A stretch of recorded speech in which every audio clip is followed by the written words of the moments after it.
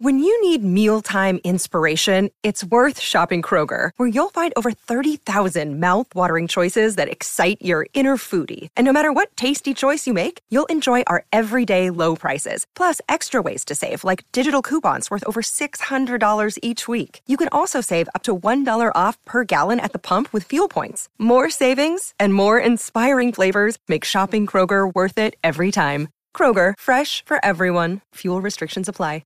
With one of the best savings rates in America, banking with Capital One is the easiest decision in the history of decisions. Even easier than choosing Slash to be in your band. Next up for lead guitar. You're in. Cool. Yep, even easier than that. And with no fees or minimums on checking and savings accounts, is it even a decision? That's banking reimagined. What's in your wallet? Terms apply. See CapitalOne.com/bank for details. Capital One N.A. member FDIC.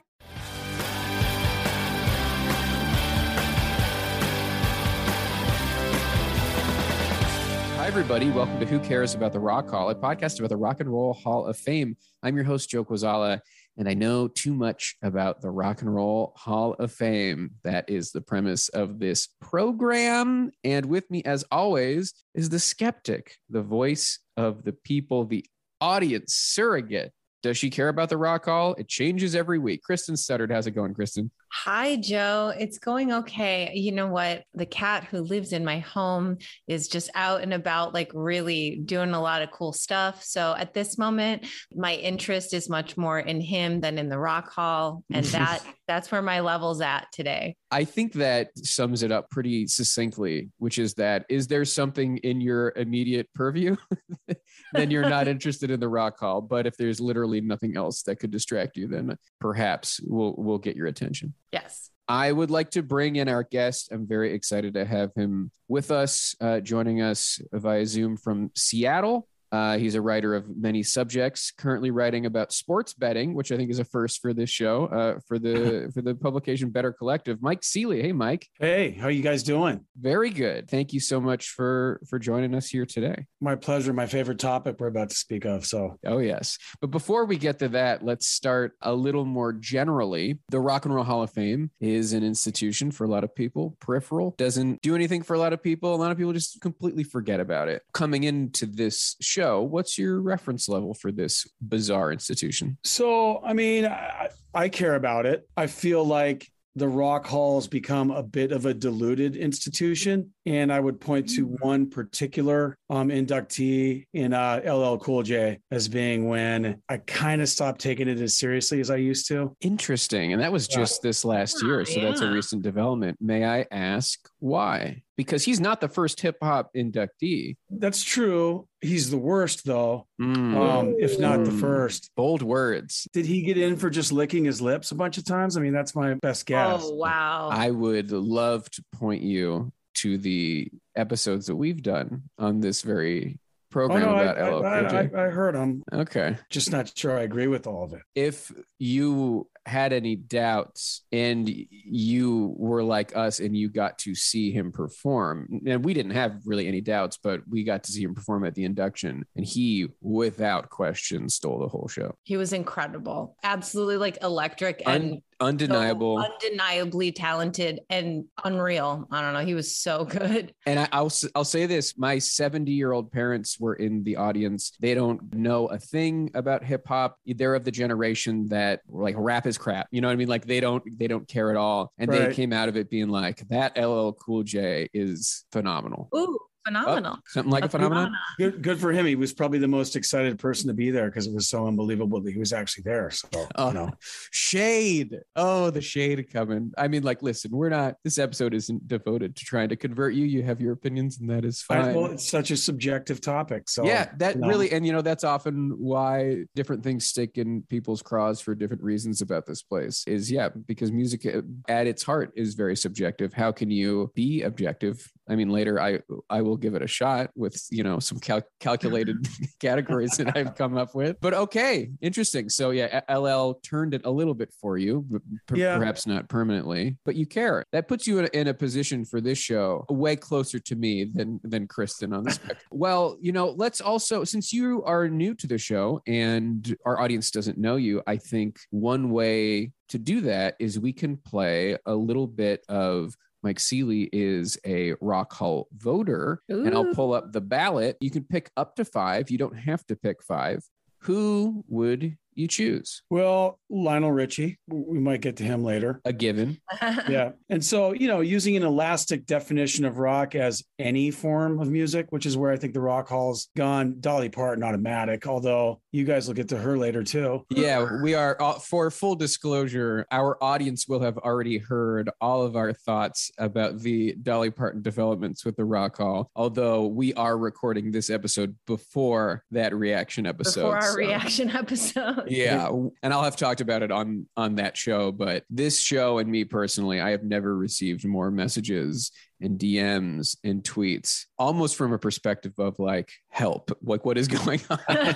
Like, please explain. This is just so wild. Anyway, even knowing the rescinding, you would vote for Dolly anyway? Yes, I would. At Devo, automatic all day. Awesome. And then it gets a little tricky. I think Beck is in. He's a guy who can play any genre of music. Yeah, very versatile. Mm-hmm. Yeah, and then the 5th, man. Then it gets a little bit hard. I don't think she's going to hate me for saying this because she would pick Duran Duran. Oh, yeah. Annie Zaleski, who, she just released a 33 1/3 on Rio, known Duran Duran stan and former guest on this show. But I'm going Benatar. Hell yeah. Of course you are. I'm going Benatar. And if your ballot was real, we would have made sure you were voting for Benatar. Shouldn't it be real though? I mean, come on. And listen, I would give any of our guests a ballot. I would love to have that be a parting gift swag bag. Oh my gosh. Imagine. I mean, who cares more about this than you guys? Come on. Also imagine it's like being, if you perform on the ceremony, you also get a ballot. What if being on our show got you? I mean, wow. I got to say, Dionne Warwick's a tough cut for me. I love myself some Dionne. And the reality is, again, if this ballot were real, I would be pushing hard for you probably to give that Dolly slot to Dionne. She could use the vote. So to review, the official Mike Seeley ballot is Lionel Richie, Dolly Parton, Devo, Beck, and Benatar. Yep, that's official. Put it down in ink, folks. I think it's really interesting. I mean, not to kind of go back to this anti-LL stance, but just what the line is there for you. Is it that you don't like his music? You don't think he's a good musician? Or is it his genre? Like what's up? I don't like his music. It's that simple. I mean, I gave up on the genre bit a while ago when it comes to the Rock Hall, which is the smart thing to do. At a certain point, you just become a crazy guy. The ship has sailed. So like NWA getting in 100%, LL down. Sometimes it comes to taste. It's all taste, Kristen. I mean, Okay, I guess that's what I was curious what the hard line was on that. Just hearing some of your other picks, I was like, it doesn't seem to necessarily come down to straight genre, and so I was curious. Yeah, I mean, I have eclectic tastes. Yeah, like if Dion is a difficult one for you to not put in, but then you're just like, I think LL is crap because he licks his lips. I'm like, interesting. So kind of the first solo rap superstar, at least, superstar. But interesting. Again, we do not need to harp on it. No, we don't. I was just kind of wondering like where you come at it from. Sure, I mean, but there's other Rock Hall of Famers that I think are total garbage. I mean, I don't like the Foo Fighters. I think they suck. Fair. I mean, now I've said my piece on the yeah, we like almost as a point of making sure we stay on track, and just we went through it with the Foo Fighters last year. It's almost like I've done a whole month. Yeah, I made Kristen participate in something I called Fulai, which was 5 weeks of. Where do you guys land on it? I mean, I don't want to Dave Grohl dominating the conversation. I think he's a great guy. Yeah, of course. That's another great. This is exactly where we land on it. What it is, I mean, when it comes to the Rock Hall, Grohl's on the nominating committee. Grohl is the mascot of not just the Rock and Roll Hall of Fame, but of rock and roll as a genre in this era. He's worked with everybody. He's lovable. He's silly. And he has put out consistently solid rock music. And I like the Foo Fighters quite a bit. I like their music. And there's always a few tracks kind of on every album that I'm like, yeah, this is great. Even like to this day, do I think that they are Hall of Fame material eventually, but not first year? First year. That's where the big problem comes in. Like eventually, absolutely, for sure. But, you know, Radiohead didn't get in their first year. So that's are we bullshit. saying, are we really going to, you know, two artists have been inducted into the Rock and Roll Hall of Fame twice on their first year of eligibility. One is John Lennon solo in the Beatles, and the other one is Dave Grohl with Nirvana and Foo Fighters. And so when you put that comparison, like the hallowed ground, but we're not here to talk about last year's inductees. And we're not here to talk about LL. We're not here to talk about DG. We are here to talk about Lionel motherfucking Richie. Yeah, Sir Lionel Richie. It's a knighthood in Seattle. I will divulge that it was not obvious who to talk to about Lionel Richie. You know, he is not the type of artist that gets a full article talking about his legacy in The Ringer or on Pitchfork or wherever. He is not often the subject of serious journalism. You know, there have been books written, but long ago and, you know, not within the past 20 years. I had to put on my sleuthin' cap, and I had to get down to business and see if I could find somebody out there who had the passion for Lionel Richie that this episode required. And Mike, I stumble upon your Twitter, and when you type in /MD Seeley and then Lionel Richie, you scroll. There is so much here. You've got the love. You've written about the man many times.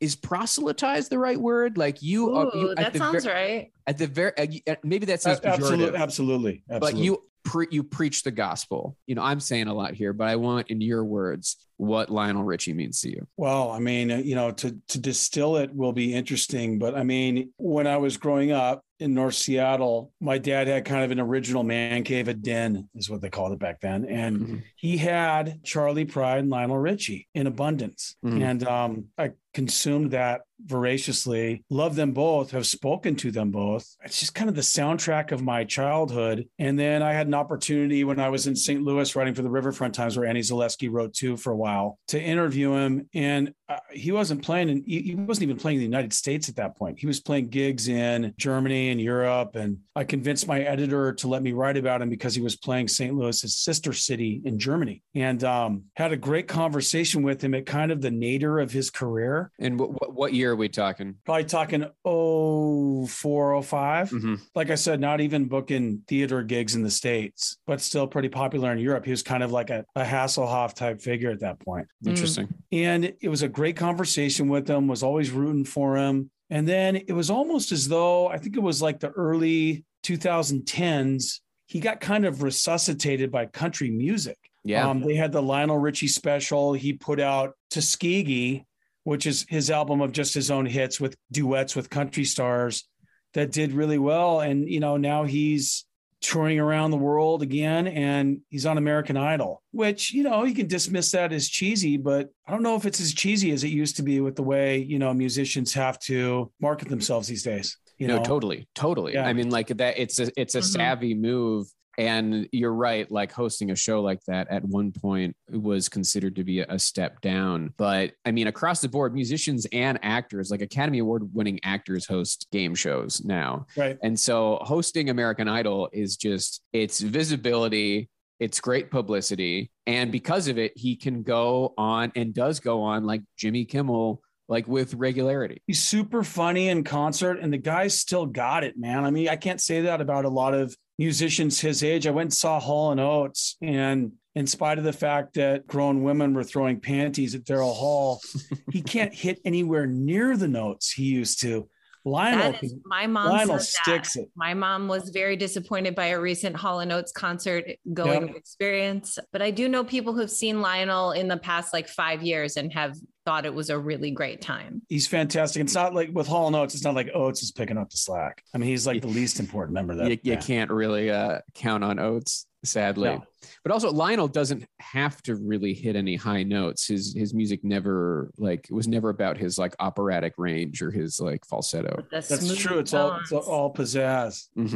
I believe he thinks of himself as a stylist. It's not about the range or, you know, his acrobatic vocals. It's about how he does it in his own way. Agreed. Before we continue, you know, you had brought something up to me that I want to make sure we touch on, which is, you know, you write about sports betting, and I want to give you the opportunity to, as best you can, in whatever way you can, incorporate that into our discussion about Lionel in whatever way you want to. Well, I'd love to. I mean, I think the next time the America's Cup rolls around, that's the sport Lionel Richie would probably most want to bet on, because I think that sport is the most, you know, competitive. Sailing is probably the sport that's most receptive to crew neck sweaters and capizios, you know? So, I mean, you know, that brings up another issue. I mean, is the Rock Hall ready to induct a dude with a rolled up crew neck sweater on at least one of his album covers? That's not very rock. It isn't. Very yacht rock, though. True. Mm-hmm. And it's soft rock. Yeah, maybe more rock. yacht, maybe more yacht than rock. Yeah, Lionel is to me like the king of adult contemporary. Mm-hmm. You know, the king though. So right, you know, if you're going to encompass all genres, which the Rock Hall is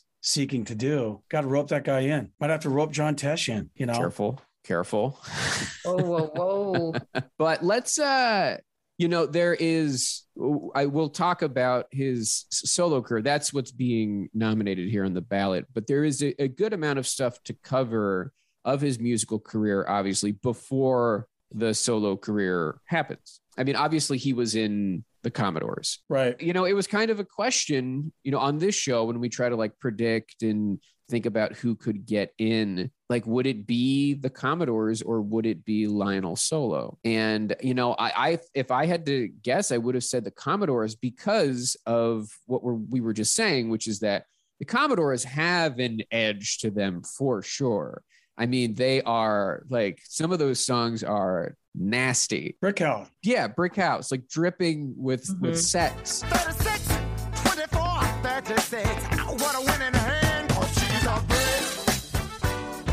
Which feels very rock and roll in comparison to the softer ballads of Lionel Richie. So I would have guessed Commodores made a little bit more sense. But I guess as like the Hall pivots to populism, pivots to just sometimes strictly pop, and with it, I mean, I'm saying it in many different ways, popularity, I guess I could see, you know, Lionel Richie was the huge name. Yeah, I mean, it's unfortunate that only his solo work is part of the consideration, because I actually think his two best songs were with the Commodores, although they felt like Lionel Richie solo productions with Sail On.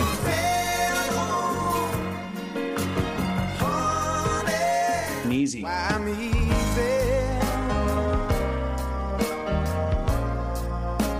I'm easy like Sunday morning. Those feel like solo Lionel Richie songs versus Commodore songs. You know? Was like what was to come. That's exactly right. So I don't know. I mean, you know, they can say they're only taking his solo career into account, but I don't necessarily think you can blank out what someone did prior to that. That's going to seep into your thinking and your voting. And I kind of hope it does in this case, because those are some killer songs, you know? Yeah. Very much a Stevie Nicks type of Exactly. Good comparison. Consideration that will be made. I think when people see the name Lionel Richie on the ballot, they are thinking of Easy as one of his songs. They're not thinking of it like, oh, only Hello and Beyond or whatever. Yeah. But the distinction being that Fleetwood Mac had already been in by the time Stevie Nicks came up for solo consideration. And in this case, my worry is that if Lionel gets in solo, the priority for getting the Commodores in is going to be pretty low. Yeah, I got to be honest. I mean,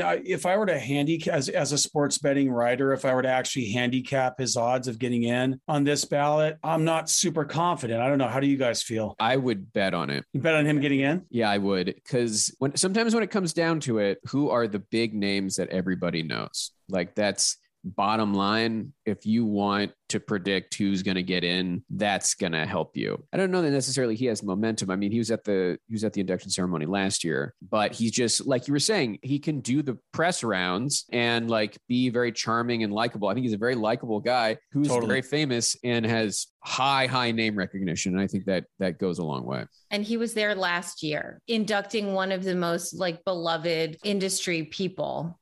As well. Yeah, he's looking good. I hope you guys are right. I just, I don't know. I love him so much. I guess I'm just not that confident. And maybe there's a little self-preservation there. You don't want to get your hopes too high. I want to go on this show again when he's nominated again.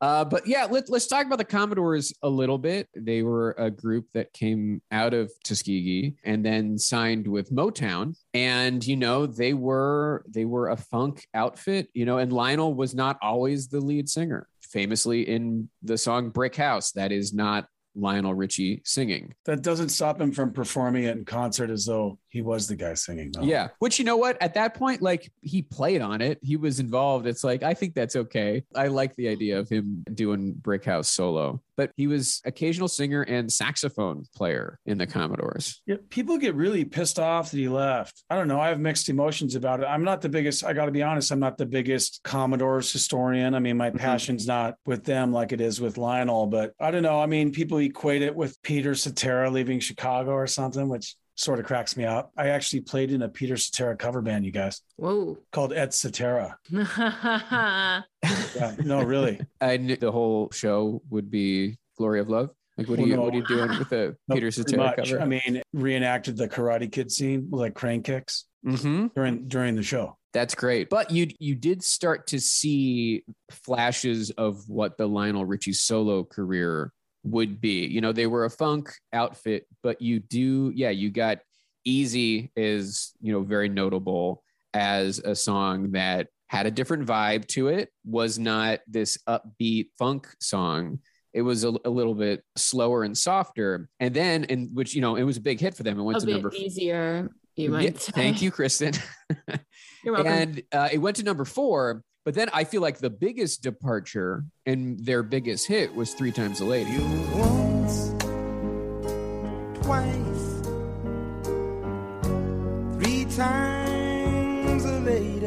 Yeah. And, you know, that song was so different that when he wrote it, he didn't even think the Commodores would want to play it. He thought like he could give it to like Frank Sinatra. Dang. Because it has that type of feel to it. I'm trying to think about how that would turn out. The name 3 Times a Lady sounds like a standard. Yes, it does. It feels like it's in the wheelhouse of that type of song. But that was the first number 1 hit for the Commodores. And so then their hand was kind of forced because that was a lucrative way to go for them, kind of at the chagrin of the rest of the band who wanted to do their fun, funky music. Who wanted to play that funky music? You know, interesting that you say that. Well, because was that originally going to be a Commodore song? Well, so that song's by a band called Wild Cherry.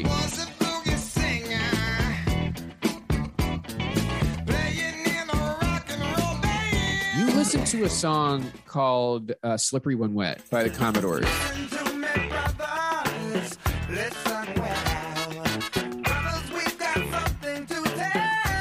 It is almost note for note. What metal band recorded an album called Slippery When Wet? Bon Jovi. Bon Jovi. Oh God, another horrible fucking. Also, the fact that you called them metal. Metal is generous. Okay, Bon Jovi might be the worst Rock Hall inductee ever. I mean, also, listen, how we're not going to disagree. that I quickly knew it was a Bon Jovi. It's a huge album. That's a absolutely huge album. It was a very big album, though. What a shit band, man. So I have a good John Bon Jovi story though. Please go ahead. So I was walking around like the West Village with my family, and we passed John Bon Jovi just kind of walking by himself on a really quiet street. And I'm like, whoa, that's John Bon Jovi. And we got maybe, I don't know, like 20 yards from him. I turned around and I'm like, hey, you're halfway there. And he turned around and laughed. Yeah. It was well received. Yeah. All That's right. great. But you begrudge him his Rock Hall induction. He didn't begrudge nice guy, you. Nice guy. Horrible horrible band. Yeah, we Horrible. you know, all Pure accounts, garbage. a fine, decent man. Don't ever want to listen to his music. Truly feel Oh. that way. Yes. Fucking terrible. But you know, Lionel Richie was getting a name for himself as like a reliable hit maker within the Commodores with those songs that we mentioned. And they didn't always want to record the slow ballads that he wrote. And there was one in particular that he wrote in 1980 that the Commodores said no to. And then he heard Kenny Rogers was looking for a song. Lady. And so he gave him Lady. Lady,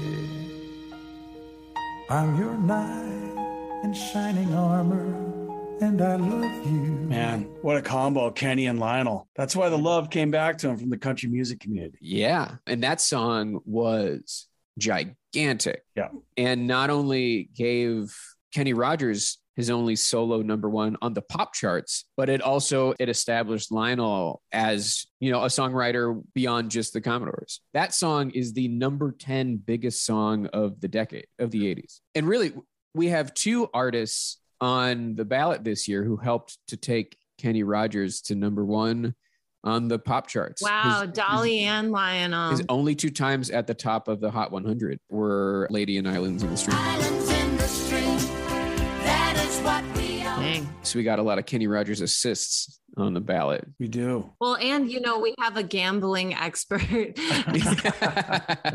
Apropos.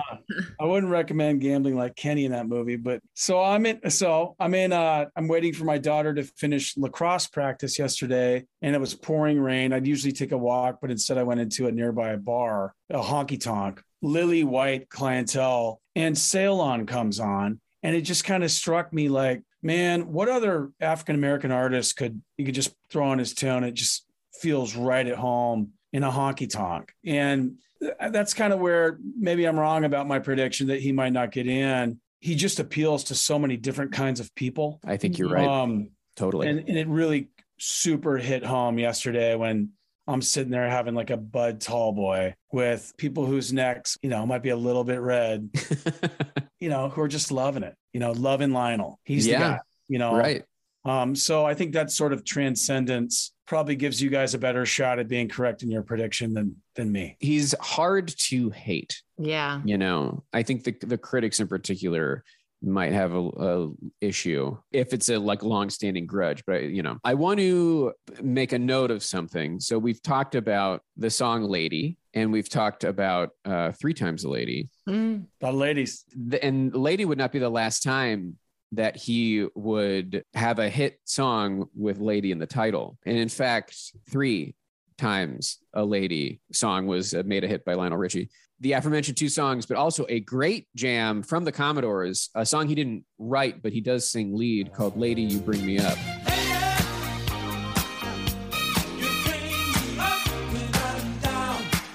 Which went to number 8. I think that song is incredible. I'm not like a Lionel hater, you know, especially when it comes to like the Commodore stuff and things. I think it's a little bit softer than I like my soul funky. I don't tend to like it in as breezy as we get from a Lionel Richie joint. Sure. So yeah, I'm not a hater though. Just not really my thing. Mm-hmm. And then like the kind of last thing, the thing that really brings Lionel out of the Commodores and into the solo career is, you know, he has a massive hit by doing a duet with Diana Ross in 1981, the theme song for the movie Endless Love. Give it all to you, my love, my endless love. So I think of it as the theme song to the movie Happy Gilmore. Yeah, I think that's the first time I heard that song. Yeah, you know, friends listen to Endless Love in the Dark. Another huge number 1 hit, still the biggest single for both of them, Lionel Richie and Diana Ross. It's the biggest duet of all time. It is the number 3 biggest song of the 80s. And I will keep going back to how many of the songs of the 80s that Lionel can take claim to. I just think it's interesting just thinking about kind of like the traditional love song, the love duet, the ballad duet. It is a lost art form. It is not, it does not really exist anymore in that same way. I think there are some more, like I would say that maybe there are some that still exist like in Spanish that cross over into kind of like pop music and pop culture, but mostly a sincere love ballad duet. When's the last, I mean, even just a sincere love ballad full stop, you're not getting many of those, but boy, the radio was just chock full of sincere, slow burning candles, you know? Mm-hmm. Yeah. You'll see it though every once in a while if you listen to modern country like Jason Aldean, Carrie That's probably Underwood, where I do not dare to tread. And I think that's where it's happening. That's where it's happening. That is. Yeah. But I mean, and I got to imagine the success of Endless Love spawned, like, we got to get duets. Duets are huge. They're happening. We got to get them out there. I wouldn't be shocked if that's what catapulted that in that era. But yeah, that song was so huge. And it's really that success of Endless Love. The fact that he had written Lady and, you know, a lot of attention was going to him. He was still in the Commodores. He didn't necessarily want to leave the Commodores, but people were starting to talk about the band like Lionel Richie and the Commodores, and reviews of their concerts would be like, yeah, they did stuff for 30 minutes before Lionel sat down at the piano and we got to hear him. And, you know, it obviously caused a lot of friction in that band, and a solo career was happening whether he wanted it or not. And so he kind of took the chance. Now, were they like they were kind of all pals? How did the Commodores do you know anything about the origin of the Commodores? I guess I'm just thinking of it like a school at Tuskegee, I believe. And then just like one of them has this great songwriting talent and becomes the unwitting superstar of the group. It is like kind of like the generous, nice narrative that they would show in a film about a biopic for him or something, right? And it's like, was he writing most of the Commodore songs at that point as well? Was he like the Commodore songwriter, or were they writing together as a band? I think many members of the Commodores were writing beyond just him. He was the one writing the huge pop ballads. So he's out there peddling these soft songs also to other people if his funky friends don't want to get down on it. And then, yeah, you know, it's just a cool way to say it.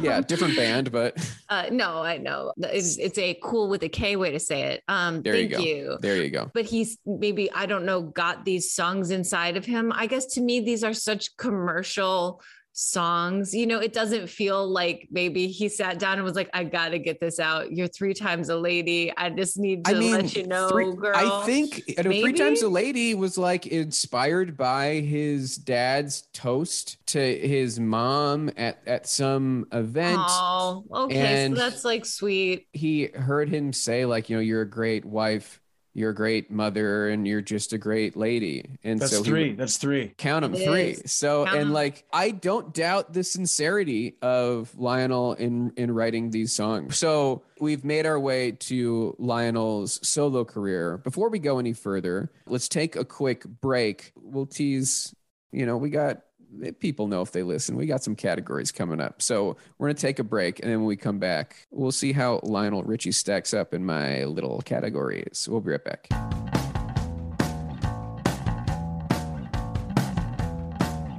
Welcome back to the show, everybody. We hope you had a nice break. We hope over your break, you declared your love to someone you just met. Yep. We hope you did it. So as I teased before the break, my categories, if you're not familiar, this all comes from the fact that the Rock and Roll Hall of Fame does not really ever say what makes an artist induction worthy. We're kind of left guessing. The only real eligibility is it has to be 26 years after the first released recording. Beyond that, who knows? But possibly we knows? That's right. I have reverse engineered a list of categories. I think if you do well in them, you have a decent shot at induction. Before we get into that with Lionel, let's just quickly do some housekeeping. This is Lionel Richie's first nomination, first time on the ballot. Eligible since 2007, if you consider the Endless Love even though it was a duet, was in 1981. The first album was 82. I'm not entirely sure what the rules are about duets. I figured that is kind of the point when his solo career begins. And his only other real connection to the Rock Hall is that he was there last year. He inducted Clarence Avant in the Ahmet Erdogan category non-performer award and gave a great speech. That's his first appearance at a ceremony? Yeah. Wow. Okay. I mean, as far as I know, which is kind of surprising. Yeah. All right, let's get into it. First category, iconic/recognizable songs. And I think this is up for debate, but I will say in the order that I think in terms of recognizability, in terms of how often you hear them now, to me, the biggest one is All Night Long.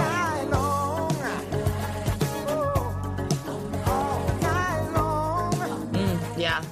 Fiesta Forever. I think it's my personal pick for my favorite. And I think the radio is probably more prone to playing the more upbeat Lionel songs. You know, if you're listening to like an all 80s weekend, like All Night Long is probably going to come on. And I want to be proper. It is All Night Long, parentheses, all night. All night. All Night Long went to number 1 on the pop charts, the number 20 song of the 80s. So I believe that is our, at this point, third entry in the top 20 of the 80s. I want to quickly pin something that I thought was interesting. Lionel Richie is huge in the Middle East. He is gigantic in Iraq. And the day that the troops entered Baghdad, the American troops, the Iraqi people played for the American troops All Night Long by Lionel Richie. Wow. And this was something I think Lionel himself learned probably around this time. Big in the Middle East. And then that's cool. But also there is some shit where it's like he played for Gaddafi once. Oh, dear. Which is, you know, I guess a gig's a gig. But also he's done like private events for Saudi royals. And sketchy. I got to imagine ungodly amounts of money for those gigs. Mm-hmm. Lots of big stars do it. And, you know, I just think it's interesting, like around the time of the beginning of the Iraq War, articles started to pop up because people were learning like, oh, for some reason, Lionel Richie is like a god here. And people who do not speak English can sing full Lionel Richie songs all the way. That's wild. Yeah. And you know what? I think I love it. I love it as a fun fact. I don't love it as like in practice. You know, I just, yeah. It's problematic. All right. Well, Mike, I want to give you, I mean, I said what I thought was the big, iconic, recognizable Lionel Richie song. I'm curious what your pick is. I think your pick was excellent. And I'm not saying my pick is more right, but for me, it's Hello. Hello. Is it me you're looking for? And not just because of the song, but because of the clay bust of his head in the video with the blind woman. Yeah. He came up in the MTV era, and that was a unique, if exceptionally cheesy video that you can't, unsee that. Oh, well, the blind woman can, but I mean, most people can't. Yeah. So, I know that video from like, I love the 80s. It was considered a big enough kind of not just video, but also kind of a joke that the bust is bad.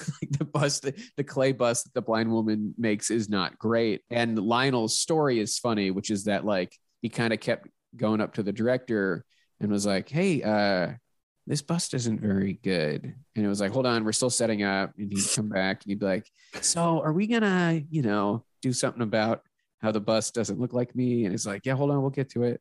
And then she was like, I feel like the bust doesn't look like me. And the director just went, Lionel, she's blind. But that's how she fell in love with him, was touching the bust and saying, oh, I like these facial features. I mean, it sort of set the tone for Ghost, if you guys think about it. I mean, in terms of making clay sexy. Mm-hmm. Yeah, that was an important checkpoint on the path to Ghost. I think Swayze just studied that video to come up with those uber sexy scenes with Demi Moore. Now, was Hello used in a commercial in the 90s? Yes. Okay, Like, it was not just like then, a but Skittles like commercial or something, like a parody. it is like used in a parody lot commercial. of commercials to this day still. Okay, because Yeah. that is how I learned about that song. Was like Yeah. it was like a parody commercial in the 90s, I want to say. Oh yeah. And like, again, I think it is Hello is a song that commercials I think will always go back to. Like, I think it is a staple. And I think now and I don't think I even feel like I hear Hello on the radio that much anymore, but it will stay in the public consciousness, if not for commercials, other things. It is played in the movie Studio 666. Speaking of the Foo Fighters, it's in the Foo Fighters movie, and so is Lionel Richie. It's played in Iraq too. I mean, that's important. Yeah, That's actually what they played for the Iraqi troops when they showed up. They played Hello. They were like, we're here. But that's another one that went to number one. Another song that I feel like I hear a good amount, and again, it's another one of Lionel's up-tempo songs, is You Are. That's a real fun one. That one went to number 4. And yeah, that's a groove. That is a groove.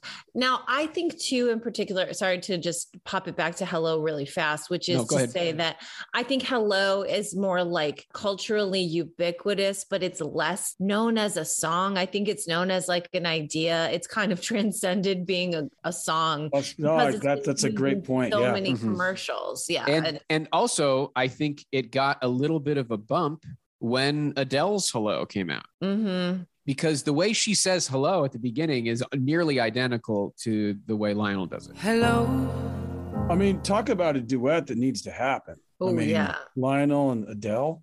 I mean, I'm not talking about covering Endless Love. I want them to come up with their own unique creation. I want them to say hello to each other. I want hello, and then the other one says hello back. Give me a conversation. You could do that mashup is what you're talking about. Yeah, exactly. Yeah. Well, hey. With regards to You Are, I would like to say that is a song I did not know was Lionel Richie. I can hear it now when you say it. I'm like, oh yeah, that's Lionel Richie. And I come in very low information on this kind of artist episode, but I will say like, yeah, if you told me that was Lionel Richie, I'd be like, of course. But to me, that song, it just sounds like the 80s, it sounds like a fun, upbeat. The artist is just 80s. The 80s. It sounds like, 80s compilation. Now that's what I call 80s. Something like that is what it feels like to me. No shade on that, but I just mean like, I didn't specifically know that was a Lionel Richie song. Interesting. It's a great one. And I really like it. Totally. Next, I think I would say Dancing on the Ceiling.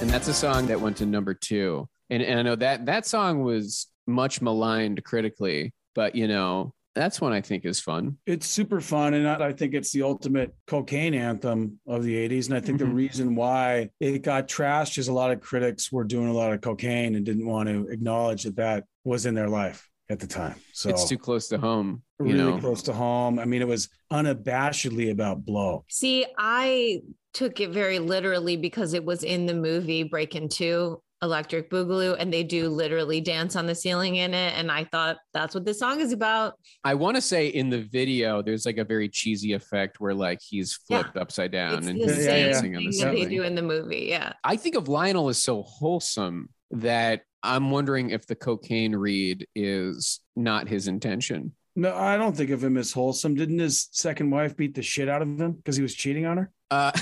Well, yeah. I mean, his wife did. I believe they were separated to some degree, but she did. I'm not faulting her for that. I mean, maybe I would have done the same thing if I were her. But yeah, it was rough stuff with that. Ugly, marriage. like it was on the street kind of thing. And yeah, that did shatter, I guess, the wholesome image. Yeah, I never thought of him as wholesome. I mean, a guy with a mustache like that.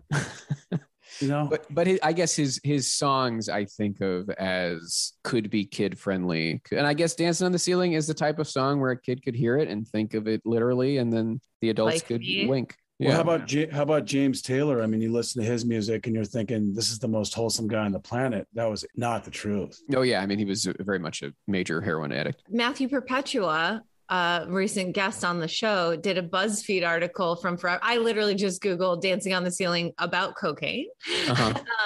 And he wrote a BuzzFeed list of 17 hits that are not so secretly about drugs. And number nine says a lot of songs from the 80s were in some way influenced by cocaine. This one is widely believed to be about getting coked up. Interesting. It's another top 20, Joe. What about cocaine? Yeah.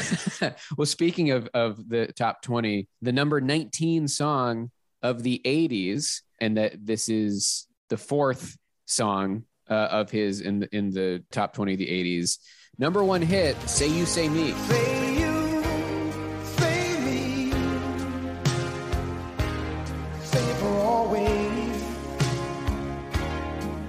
That's the way it should be. Oh, yeah. White Nights. Oh. It won Lionel an Oscar. It was over the credits of a movie called White Nights. Gregory Hines, Mikhail Baryshnikov. Is that right? It was a dancing movie. Baryshnikov and Gregory Hines. Yeah. Not on the soundtrack, weirdly enough. Because during the credits? It's over the credits, but Motown was like, so this was the first song after Can't Slow Down, which was, this massive success. And Motown said, we are not going to let your next huge song be on another label and be on the soundtrack. And so even though it was for the movie and it won an Oscar for best song, it was not on the soundtrack. What album did that go on then? Dancing on the Ceiling. Yeah, the third, the third one, Dancing on the Ceiling. Because I looked it up.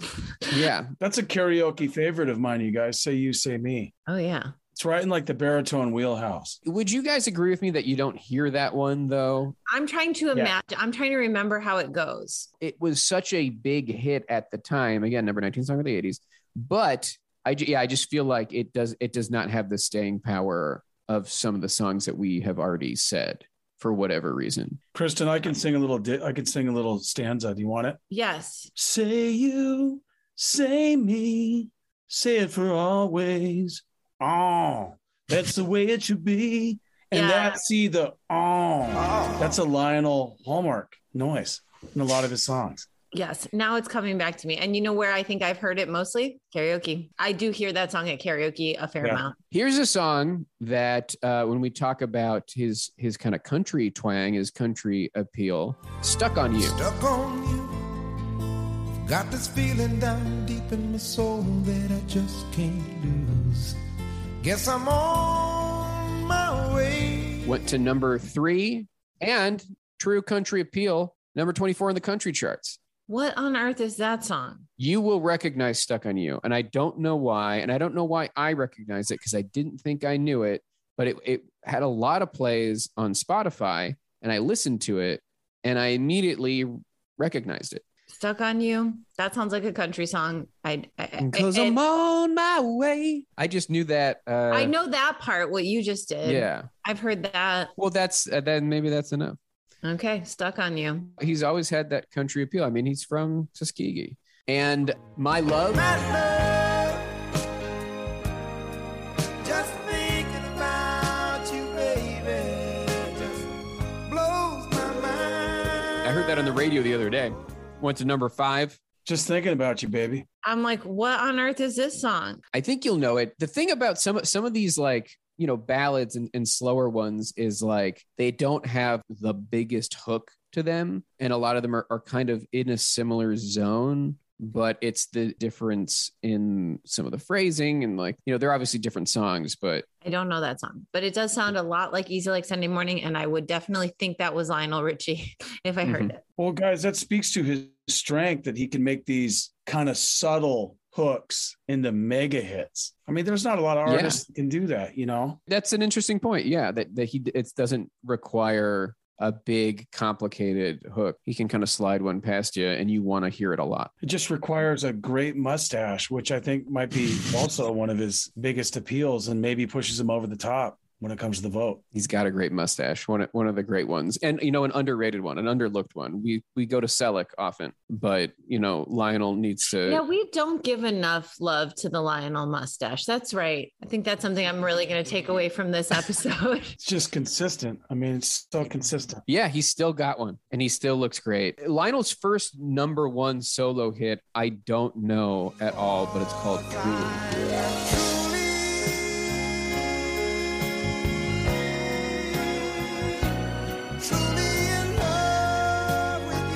And this is one where I feel like I tried to listen to it, and listening to this, it sounded like My Way almost by Sinatra.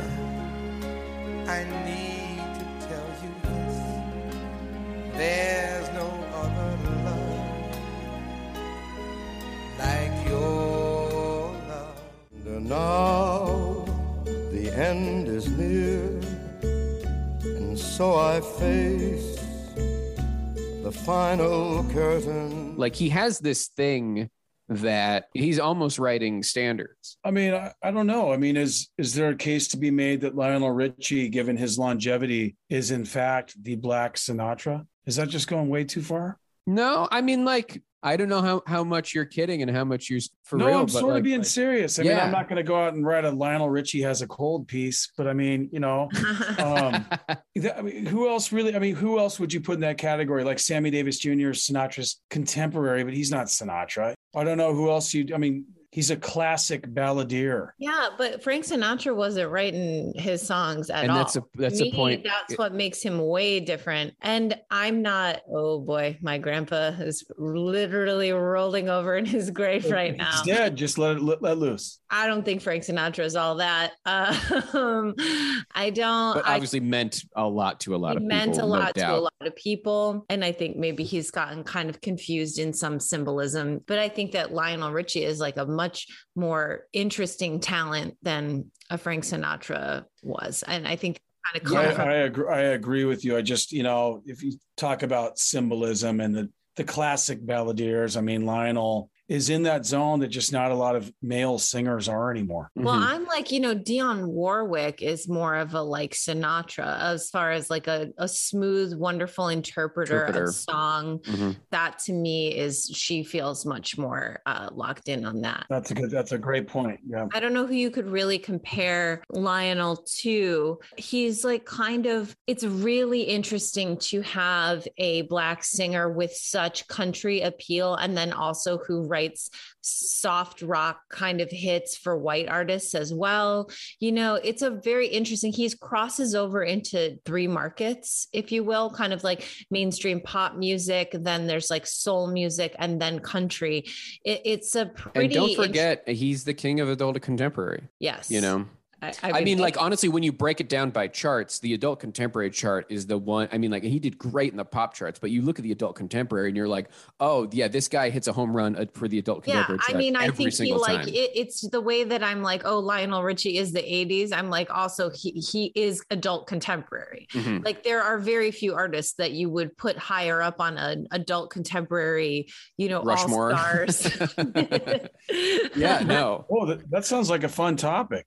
Adult contemporary Mount Rushmore. Adult contemporary. Maybe that's for another show. That's probably for another show. We'll pin that. Should we want to get back to it? And listen, Lionel had a handful of other songs that charted in the top 10, but by my estimation, those are the ones that are most known. And then we do need to take a second to talk about We Are the World. Can you spare a second for We Are the World? Can you? Do you have it in your heart to spare a second for USA for Africa? We Are the World was written by Lionel and Michael Jackson. It coming together was in large part because of Lionel Richie and his manager.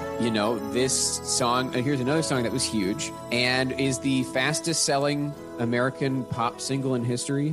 First single ever to be certified multi-platinum, went 4 times platinum. Oof. And Lionel gets the first line. There comes a time when we heed a certain call, when the world must come together as one. The very first line of We Are the World is Lionel. Huge. Iconic, as you might argue. Yeah, I would say so. I think We Are the World is the type of song that is less than the sum of its parts. I think it's, you know what I mean? Like, I think its parts are really like impressive and amazing. And like what they were able to do, and the fact that they get them all in the same room is really cool. I don't think the song is like anything super special. It's like the NBA All-Star game. I mean, you got the best players in the world, and it's just everyone's just trying not to get injured. Yeah, that's a great analogy. I gotta say, I mean, if you don't listen to the lyrics that much, "Feed the World," the British answer to that, is just a much tighter groove than that song rocks. Do they know it's Christmas? Yeah. Came first, came before We Are the World. Wow. Did it really? We Are the World was like, we can do that in America. And because actually we are the world. Yeah, but and so it was like this idea is a good one, and we're gonna. Who wrote "We Are the World"? Lionel and Michael. Lionel and Michael wrote it together. Mm-hmm. They said, "We've cracked the code. This is the sound of the '80s. Here we go. Let's get everyone in a room." I mean, it was impressive. They got a lot of. I mean, Bob Dylan is in there, famously at the end, you hear him and it's unmistakably Bob Dylan, but they got Ray Charles as well. They got Stevie Wonder and Diana Ross and there are some names. Cindy Lauper is in there. Cindy has quite a verse. Kenny's got to be in the mix. Lionel's involved. Springsteen was in there too, yes. Right? Oh, and he's got quite a moment, especially in the video where his like eyes are closed and we are the world. Imitating Jimmy Fallon, imitating him pretty much. Before Fallon, was out of high school. Do you guys, and listen, Lionel Richie was involved in We Are the World 25. Do you guys remember this? Did they do a song again with more contemporary artists? Kristen, that is exactly what happened. I don't remember that at all. Oh, I don't remember. You guys, like, we can't spend too much time on it because, again, this is another thing we could spend a whole episode on. But this was for the Haiti earthquake. And it is, in the video, Lionel's involved, but he doesn't sing. Bieber has the first line. There comes a time when we hit a certain chord. Oh, God. And kind of before Bieber was Bieber, and it really could have gone either way. It really could have blown it up in their face, but it ended up being like, he's famous. Nicole Scherzinger has very prominent lines, which is strange. People like Josh Groban. For some reason, when they pull older artists, it's people like Barbara Streisand. What? Adam Levine. Wait, I'm seeing that there's raps on here. Oh, so it works. There's a ton of raps. Kristen, towards the end, it gets very kind of the whole thing is kind of auto-tuney, but they do an auto-tune trifecta of Lil Wayne, Akon, and T-Pain.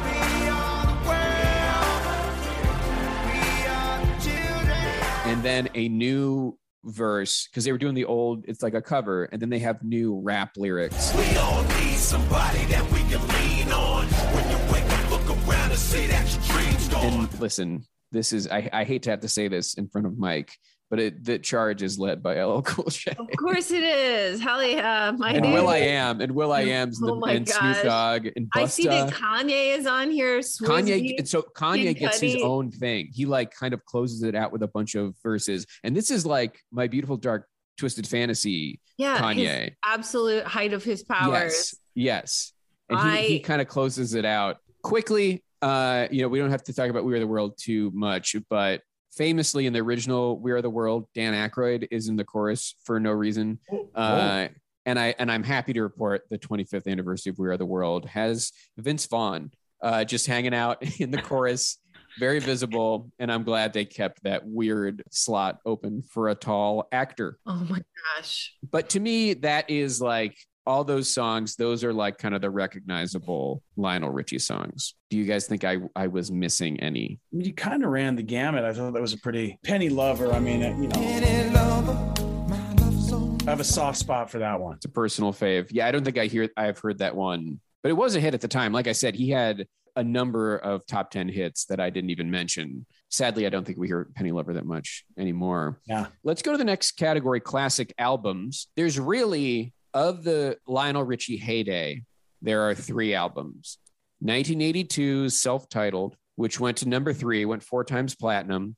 1983's Can't Slow Down, which went to number 1. And this is not just a Diamond album. This album went Diamond, but it is the first album to get diamond certification. Oh, wow. And that happened in 1985. And, you know, albums that came before and after have sold more, but that album got there first. And no other album was diamond until 1991. Wow. So all right. he hit diamond, and there's a 6-year stretch until, of course, Please Hammer Don't Hurt Him. Hit diamond What do you in think 91. his chances are? And then not until 1994 was there another one. Please Hammer Don't Hurt Him. I'm sorry. I just need to take 1 second to just remember what it was like to be alive during the heyday of MC Hammer. In the early 90s were a fun time. Wow, what a time. Diamond. What a time to be alive. Yeah, there was a time when there were 2 people who had diamond albums, and it was Hammer and Lionel it was Richie. Hammer and Lionel. Okay. All right. Thriller didn't do it?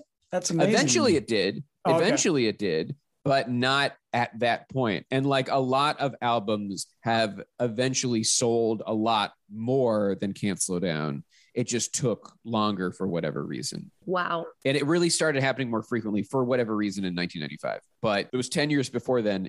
There were only like 3 albums. And the third one was the Dirty Dancing soundtrack. Dang. So that the Can't Slow Down was unreal success. And then 1986, Dancing on the Ceiling went #1 4 times platinum. And then after that, outside of a greatest hits album in 1992, he stopped putting out music for a decade. You know, he was having these personal issues. You know, his marriage was falling apart. His father died. And then he started getting plagued by these throat issues. Oh, no. And there were some doctors who were like, you can't sing. And so that was like freaking him out. Eventually he was able to like, I think it might have been a holistic doctor that like was able to help him with his throat problems.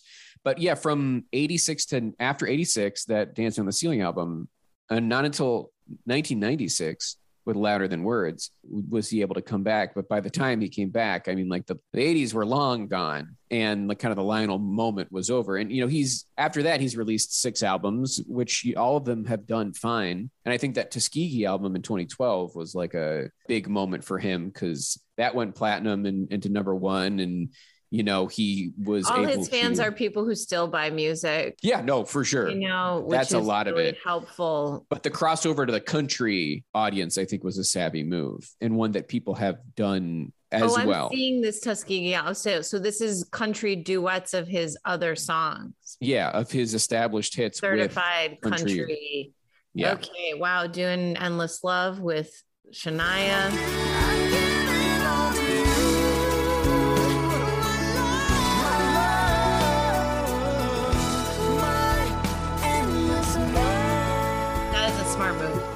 He's a smart guy. He is. And so, Except but really, for when he cheated on his wife, because apparently that didn't turn out well. I think they were separated. Okay. Anyway. I mean, I don't know. It sounds like she was pretty upset if it happened. I don't know when. I don't know what the timeline is. And I'm not here to provide a timeline. For me, I believe women.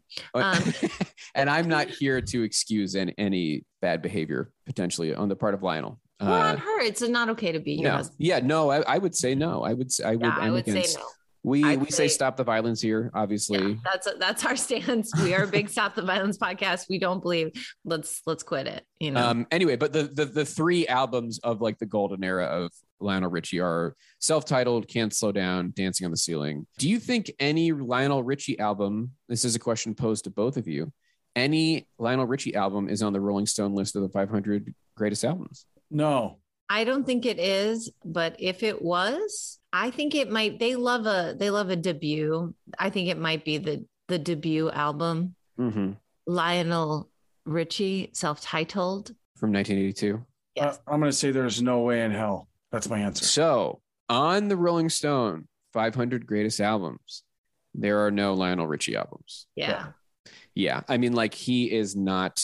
And this is a perfect transition into the next category, which is critical acclaim. The critics have not been super kind to Lionel Richie.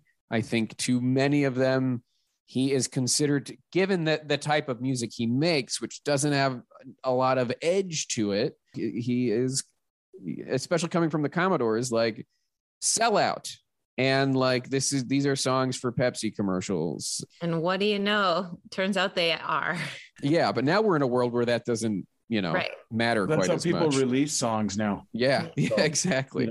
But guys, if Neil Diamond is in the Rock Hall, Lionel should be there. That's a good comparison. That is a really good comparison. Is Neil in the? He's in the hall. Oh yeah. Oh yeah. There. All right. Well, then there you go. That is a good comparison. I think there is some respect. It always feels begrudging, though, from the critics. We've started doing this relatively recently, but we're checking in with self-proclaimed dean of rock critics, Robert Christgau, to see what he has to say, if he is to represent a certain type of male rock critic. And you know what? Not glowing, but relatively even-handed to Lionel. And the quote I pulled is that Lionel Richie has a knack for tune that puts him over the fine line between lulling and boring. Whoa, that's faint praise. But it's like, yeah, he's giving him like B's, B pluses, that kind of thing, which, I was expecting him to get eviscerated. So I think if we're calibrating, not too bad. But I think the industry, though, is a different story. We talk about how the critics don't like him, but in the space of 8 years, from 1979 to 1986, he was nominated for Song of the Year at the Grammys 6 times. Wow. And he won in that final year with We Are the World. He won Album of the Year for Can't Slow Down and also Producer of the Year for that. He's beloved. He has a Kennedy Center honors from 2017, Songwriters Hall of Fame in 1994. He is to be the Gershwin Prize recipient of 2022. Oh, dang. And the Gershwin Prize is really like cream of the crop excellence in pop. And then he has 3 Oscar nominations. Say You Say Me won in 1986 for White Nights. And also Endless Love was nominated. For Happy Gilmore? Yes, for of course. For Happy It got nominated twice. It was that good. But no, he was nominated for The Color Purple that same year as White Nights for a song called Miss Seeley's Blues. You've been on my mind. Which I had no idea, but he was Miss involved. Seeley? Well, that's my Hey, last wait a name. second. It's your name. Yeah. Spelled differently, but I was like, he wrote the music in the musical The Color Purple, but now I'm seeing. Lionel is tight with Quincy Jones, and Quincy did the music for the movie Color Purple. And so he has a songwriting credit on that song. A well-decorated man, industry-wise. Well, here's a question. I mean, he's done so much outside of just singing. That definitely plays a factor into his candidacy, does it not? I mean, as a producer, songwriter. Yeah, absolutely. Yeah, for sure. It bolsters the candidacy for sure. Yeah. Technically, you're supposed to just, in a perfect world, you're supposed to just think about the solo career output. But like you mentioned before, it's like impossible to compartmentalize that. You're thinking about the man. It's an imperfect world we live in. So let's roll with that. Here's a funny category: commercial success. LOL. LOL.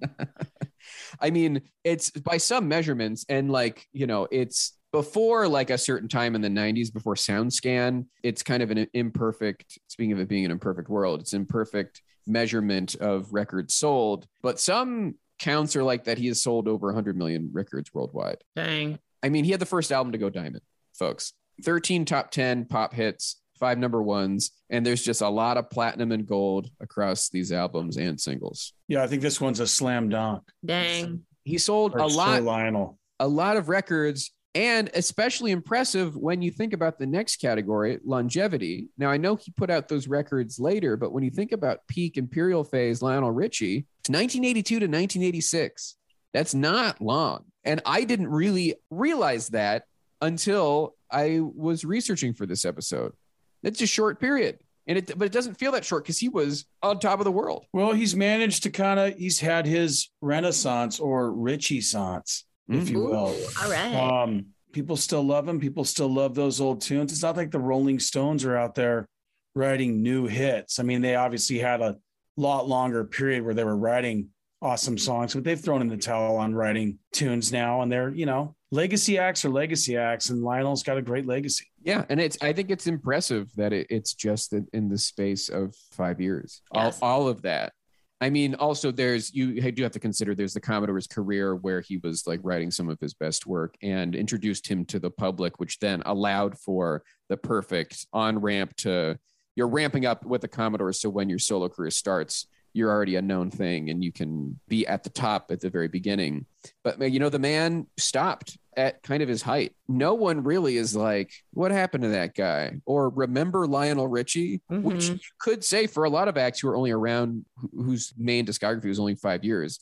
That definitely happens. But like, no, he was so on top, he was dancing on the ceiling. Here, okay, I'm very curious about what we have to say about this next category, influence. Now, I guess I'm not sure, but the pop balladeer thing is something. But then also I'm like, if you influenced like Richard Marx, is that something you want to tell the Hall? Is that something you want to keep secret? I don't know. I mean, it's like the adult contemporary thing, you know, I guess it feels like his influence is there, but I'm curious what you guys think.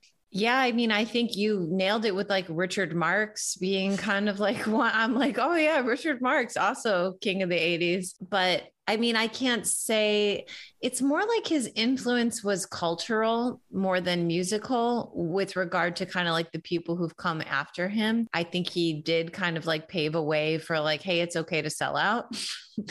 You know, don't tell the Hall this. Don't tell the Hall this. Not a great cultural legacy necessarily, but I also think, you know, he also is being friends with Quincy Jones and kind of what I would say the mainstreaming of Black music has meant to the culture, I think is important. That's a great point. But if we're talking about like a direct, well, and you know, I don't know, there's like a lot of smooth, to me, I'm like just thinking of his contemporaries. I'm like a Luther Vandross, like I'm trying to think of where we go from here. Like who did Lionel influence that is currently out there? Yeah. And I'm wondering, like, do you think at all Ed Sheeran is like, you know, someone who writes his own stuff, balladeer, kind of a balladeer, but also, you know, does up tempo pop. Yeah. Yeah. That might not be a bad choice. That's probably the best choice. I don't think he's influenced anyone. And I don't necessarily think that's a negative. I mean, I think sometimes people are just such singular artists that others are like, yeah, that guy does it about as well as it can be done. I'm not going there. There are influential acts, and then there's just acts that stand by themselves. And I think Lionel's one of the latter category. Yeah. And, you know, I tried to search influenced by Lionel Richie, and the results I got were not maybe even worth. I mean, Wyclef Jean weirdly was like, I was very influenced by, like, I think there's a degree of like, people really respect the songwriting craft. And this connects to the next category, artistry/skill, because while I think some people, when we think about critics, might try to dismiss the artistry as fluff, but goddamn does the man know how to write a pop song.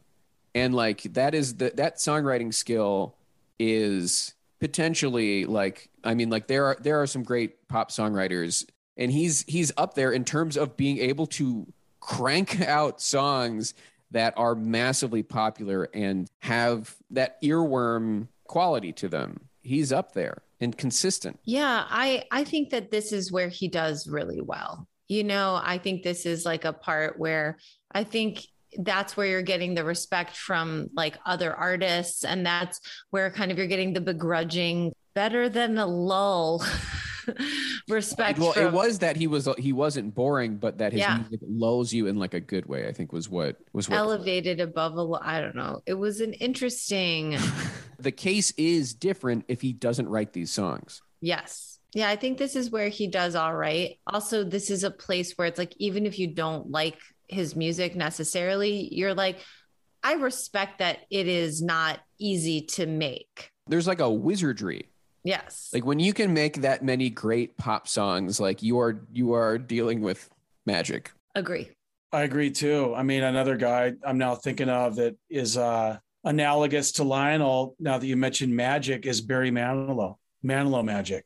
I mean, those are guys that just kind of stand by themselves and do their thing, regardless of what the trends are, and do it very, very well. Yeah, let's put Manilow in the Hall. Hey, man, I'm all in. That was my first concert when I was 5 years old. You know what I think about Barry Manilow that really chaps my ass is that he didn't write I Write the Songs. That is... He should be kicked out of music for that. How dare you? Written by Bruce Johnston, a member of the Beach Boys, who was not inducted with the Beach Boys, but should have. Wow. That's a bit of a high That's horse. a little interesting. Is that because Mike Love is such a prick that he wouldn't let him do it? Potentially, but this was also in the era of the Hall when they were really kind of almost fetishizing original members, and Bruce Johnson was not an original Beach Boy. Okay. But I still think he was with them for such a long time that he definitely should have been considered. All right, final category, potentially the most important category, speaks to cultural ubiquity. Does my mom know who they are? And she does. Everyone's mom knows who Lionel there's Richie no way is. that I wouldn't even need to ask my mother. Of course, she knows who Lionel Richie is. She's a living, breathing person. Yes. 100%. I mean, and she's not in Gen Z. I think millennials and above know who Lionel Richie is. I don't know I don't know if he has like a TikTok sound that's making the rounds or anything, but like, I don't think that the majority of the true youth culture knows who. Well, do they watch American Idol still? That was my question was, do their parents watch American Idol? Ooh, I mean, I don't know. That could be the deciding if factor for that generation. Are millennials? Probably not. If their parents, you know what I mean? Gen X, yeah. Or Gen X, they might. Well, no Gen Zers vote for the Rock Hall, so we That don't is have true. to. Oh no, I just mean like I know, as far as yes. with like relevance, For just sure. like, like talking about cultural ubiquity. Yeah. It's not that I in any Right. way think No. Gen, But Z, I'm- Gen Zers in Iraq are all over him. Yeah, they're huge. He's Likely. huge there. Likely. The All Zoomers right. of Iraq can't The get Iraqi enough. Zoomers. All right, it's time for our verdict. Should Lionel Richie be in the Rock Hall? Will he? And will it be this year? And we'll start with Kristen. I came into this being like pretty lukewarm on the rich man. And I would say the water has heated up considerably. I'd say it's fully at a simmer right now. I wouldn't call it a rolling boil. Hot tub level. But I do think he should get in. Just making the Neil Diamond point in particular was very effective with me. And just also really looking at the songs that are just his solo songs that I think are good songs and that were important to people and really stood out at the time. And we're not just a flash in the pan necessarily the way an MC Hammer would be. Sure. So yeah, I do think he should get in. I think he absolutely is probably going to get in this year. It would be surprising if he didn't, and I will feel just fine about it. He's one of the people who seems to be pretty likely to get in this year that I am not as excited about, but I bet I'll feel differently if and when we see him play, because I bet he's really fun and it really might, it might turn it up to a boil. We'll see. Thank you, Kristen. Mike, same question. Should he, will he, and will it be this year? 100% should. He's an amazing live performer. And God, you guys almost got me to saying he will, and I hope I'm wrong here. I do not think he'll get in this year. And eventually, sure, 2-3 years down the road, perhaps, I think he'll kind of wear people out. But You can't slow down. I know. I think he'll reach the ceiling. No, I think I don't think he'll get in this year, guys. And God damn it, I hope I'm wrong. All right. Well, I think he should. I think he's almost too big to fail. Like, I think to deny him these laurels would be intentionally looking the other way. Like, this guy was on top of the world and putting out massive hit after massive hit after massive hit, and songs that he wrote, which I know the Hall in particular likes. I want it to be the Commodores. And that might be personal taste coming into this. I prefer the Commodores catalog. I just think it's more fun. And also, if you induct the Commodores, Lionel Richie gets in that way too.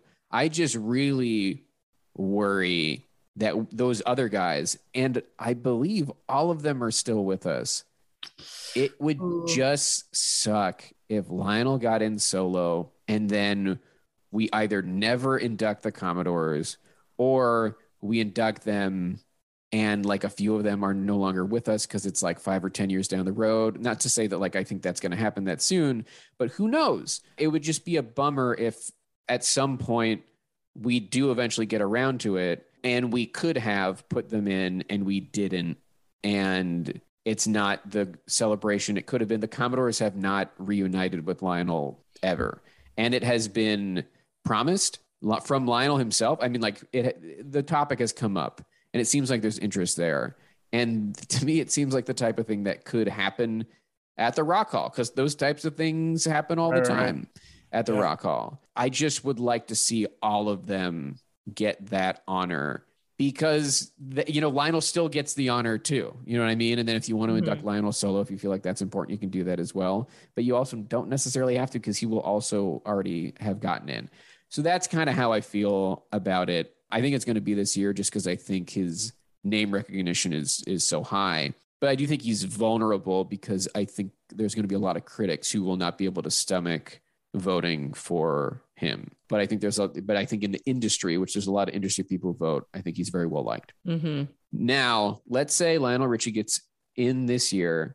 Who inducts Lionel Richie? Who gives the speech? And I have a long list of names here that I think could be contenders. But I'm curious, Mike, what do you think? Diana Ross. That's number one on my list. Yeah, I mean that's who does it to me. I don't have a number two. I think that's automatic. Yeah. The only reason why I think it might not be Diana Ross is I could see her being like, nah, not for Lionel, but for the Hall, like not wanting to show up. I haven't. Number two is Kenny Rogers hologram. He would have been great, right? It's funny, like in a year where Dolly and Lionel are both likely to get in, that Kenny, we just lost Kenny recently. But yeah, Diana Ross makes a lot of sense. LL Cool J. I mean, I think Quincy Jones. Yeah, good one. Quincy's a good one, but also, yeah, it's like, do you go a few different ways here? It's like, do you go with the legendary acts, even if they're kind of getting up there? Quincy's no spring chicken. I don't know. I just saw that documentary and he just seems like he's still full of piss and vinegar. Yeah, he's pretty sharp. I also just don't know if Quincy is the marquee name that the Hall wants, though. Yeah. For something like this. The only other kind of legend status person kind of from the old school that I think would do it and would be good and has inducted people before is Stevie Wonder. I know he and Lionel are buds. Would they have the clay bust from Hello out there for Stevie? Or sorry. I'm hoping Stevie makes a new clay bust. Yeah. In honor. Oh my God. No, if they make Stevie Wonder do a fucking bit with Lionel about the Hello bust, touching his face. Yeah. I like feel like Stevie Wonder it's like undignified. That would be incredible. Having fun doing a bit is fun for me, but I'm like, Stevie Wonder, to me, he seems above it, Oh no, Stevie's like a prankster. Is he a prankster? Okay. And I was listening to Lionel talk about Stevie being a prankster. They were going to listen to some music, and Stevie was like, I want to play you this cassette. And then so they went to the car, and then Stevie sat in the front seat and like put the tape in, like, here, let's listen to this. And Stevie put the car in reverse and then turned around like he was looking, and then was like, haha, gotcha. You're playing into the whole conspiracy theory that he can actually see. I know. That's a very fun one. And then kind of the new school, someone that comes up, really two names that come up a lot that we always say could induct anyone. Pharrell Williams. There's maybe someone who's like inheriting the throne a bit from Lionel in terms of being like a great songwriter. But I think they'll use Pharrell for I'm like, Pharrell could literally induct anyone. And I think they'll save him for more like inductees that need a little Pharrell bump. Yeah. Right. Yeah. He's like a last resort. He'll show up. He's on the board. So like, if no one else does it, Pharrell can do it. But then another one, and this is maybe a little surprising, but I did mention that Lionel's in Studio 666, but Grohl is a big Lionel Richie fan. That'd be cool. Interesting. And it would be a kind of unexpected person to do it, and another person who's very deeply involved in the machinations of the Rock Hall. What about either together or separate his American Idol co-host Katy Perry or Luke Bryan? They don't seem that tight to me when I watched that show. I don't know. Luke Bryan, maybe. I mean, he was part of the whole Lionel country thing. Yeah, and he on performed to at the just- Kennedy Center. It would just Yeah, bum me out if it was like someone who wasn't as famous as Lionel Richie. Do you know what and I guess Luke Bryan to me is like not that. Well, he inducted the Doobie Brothers in the pandemic special. Again, and that's they got That's what weird. they got. It's fine, you know. Yeah, but Katy Perry's she suggested Lionel for the gig at American Idol. Oh, And then Lionel suggested Luke Bryan. So, there is some okay. So maybe they are pals. some Interesting. degree, but who knows? I have kind of a long shot. How about Mickey Guyton? I mean, you get the country thing. She's, an artist that's definitely on the rise. She's African She American. performed last year for the Tina tribute. She kicks ass. And I could see that maybe being kind of a long shot candidate. Yeah, I think she still quite doesn't have the name recognition that the Hall wants, but definitely we know she's on the Hall's radar. She did What's Love Got to Do with It at the last ceremony. Mm-hmm. Another person who I think you might say is kind of a Lionel Richie of his day, John Legend. Ooh. And I like also it. that seems like a Hall choice. Oh, absolutely.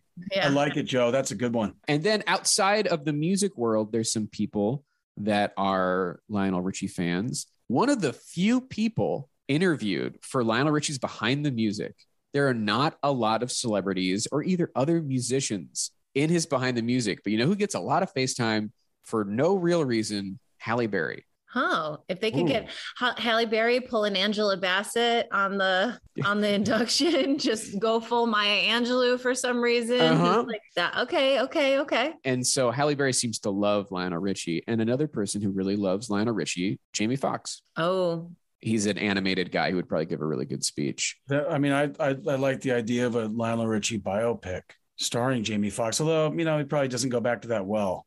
Yeah, and also he's probably a little old at this point to play Lionel from the Lionel's heyday. And then my last pick is deeply personal, Nicole Richie. Mm-hmm. Yeah, that would really, I could see that really happening. Just because she can give a perspective like no one could. So how about Sophia though? I mean, you're gonna have the battle of maybe both the offspring, although Nicole's adopted, right? So. But could happen. Got the last name, and she's quite. Both of them together could do it. Yeah, absolutely. Usually, an artist plays 3 songs at their induction. What do you guys think is the perfect 3-song set for Lionel to play at his induction? You obviously start with "Hello." You have. So you have to say hello. No, you have to start with. I just hello. think it's too slow to start with. I think you put "Hello" second. I think you have to start with a more up tempo. It's funny though. I just think it's like he sits down at the piano. Yeah, and just starts and says hello because it's a very It's his second most popular song in my opinion, and it's just I think it'd be funny. Everyone just would enjoy it. He sits down. He says hello. Is it me you're looking for? I mean, he gets it. It works to me. It's a no-brainer. Mike, what do you think? What is the perfect 3-song set for Lionel? I think "Running with the Night" as your opener. Yeah, he likes to open with that on the road, and it definitely has some rock in it. It has like that Steve Lukather guitar solo. So, and then I think we go "All Night Long" next. In my opinion, that's a closer. But yeah, I know I was kind of waffling on that, but I think he closes with a little Commodores tribute and does "Easy" at the end. Yeah, he likes playing "Easy," but I get the sense he doesn't go to the Commodores well. And my guess is that the producers of the ceremony would discourage it, thinking that the Commodores would get inducted at some point. But listen, they literally can do whatever they want. When George Harrison was inducted, they just played Beatles songs. So yeah, in my opinion, Chris, you make a good point about "Hello." I was thinking "You Are Hello" all night long. Yeah, I think you do. You swap "Hello" and "You Are." It's almost a sentence. "Hello, you are all night long." "Hello, you are running with the night all night long." Yeah, there you go. Yeah, you can really put together a nice little. Yeah, if he got a 4-song set, put a paragraph together if we want to. Hell yeah. Hey. Well, hopefully we will see Lionel get inducted this year, and we will report back. In any world, Mike, would you go to the induction ceremony to see Lionel get inducted? Oh, fuck yeah. Automatic, for sure. Oh, hell yeah. If Annie will volunteer a guest room for me. And he's my friend, it's in LA this year. It's in LA this year. All right. Well, I got friends there too. So good. Yeah. I mean, it's a much cheaper flight. Right. Yeah. From Washington State for sure. Well, Mike, thank you so much for joining us. This was a lot of fun. And thank you for loving Lionel the way that you do. I want to give you the chance to plug away whatever you would like to let people know about, whether it's your social media or your work or whatever. Well, sure. You can follow me at MD Seely, Seely on Twitter. And I write for a pair of websites, mainly one's US Bets. The other is Sports Handle, about sports betting, which is rapidly becoming more and more legal and out of the shadows in the United States, and is a lot of fun if you keep it under control. Great message to get out there to the people. Well, our listeners know they can follow us at Rock Hall Pod on Twitter and Instagram. rockhallpod@gmail.com is the email. If you want Kristen to see that, you need to designate that somewhere in your message. Otherwise, I'm not forwarding it and she doesn't want to see it. Subscribe to us on Apple Podcasts. Rate and review us. Give us a nice little rating and a review. But if it's less than 5, I'll be upset. We'll all be upset. 5 stars only. Thank you to Mike Lloyd for the logo. Thank you to Yuzu Kim for the music. Thank you to Pantheon Podcast for hosting us. I'm Joe Quazala. I'm Kristen Studdard. And who cares about the Rock Hall?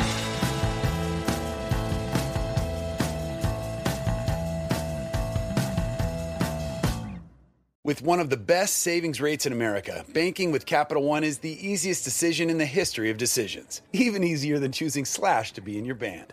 Next up for lead guitar.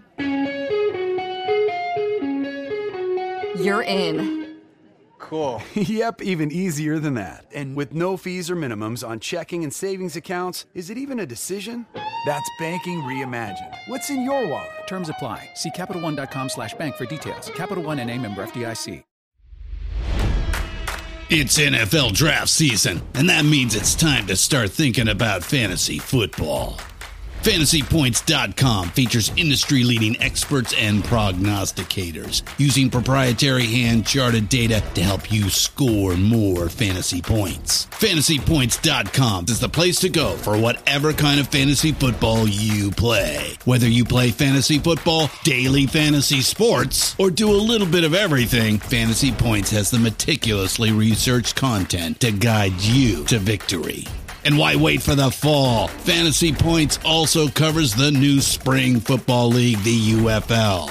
Join the guru, John Hansen, Scott Barrett, Joe Dolan, and other massive names in the fantasy football universe with an exclusive offer. Use code Pantheon for 15% off any Fantasy Points package, including the all-in package, with access to every article, tool, and data nugget that Fantasy Points has to offer. That's FantasyPoints.com and code Pantheon for 15% off at Fantasy Points. FantasyPoints.com, code Pantheon. Score more fantasy points.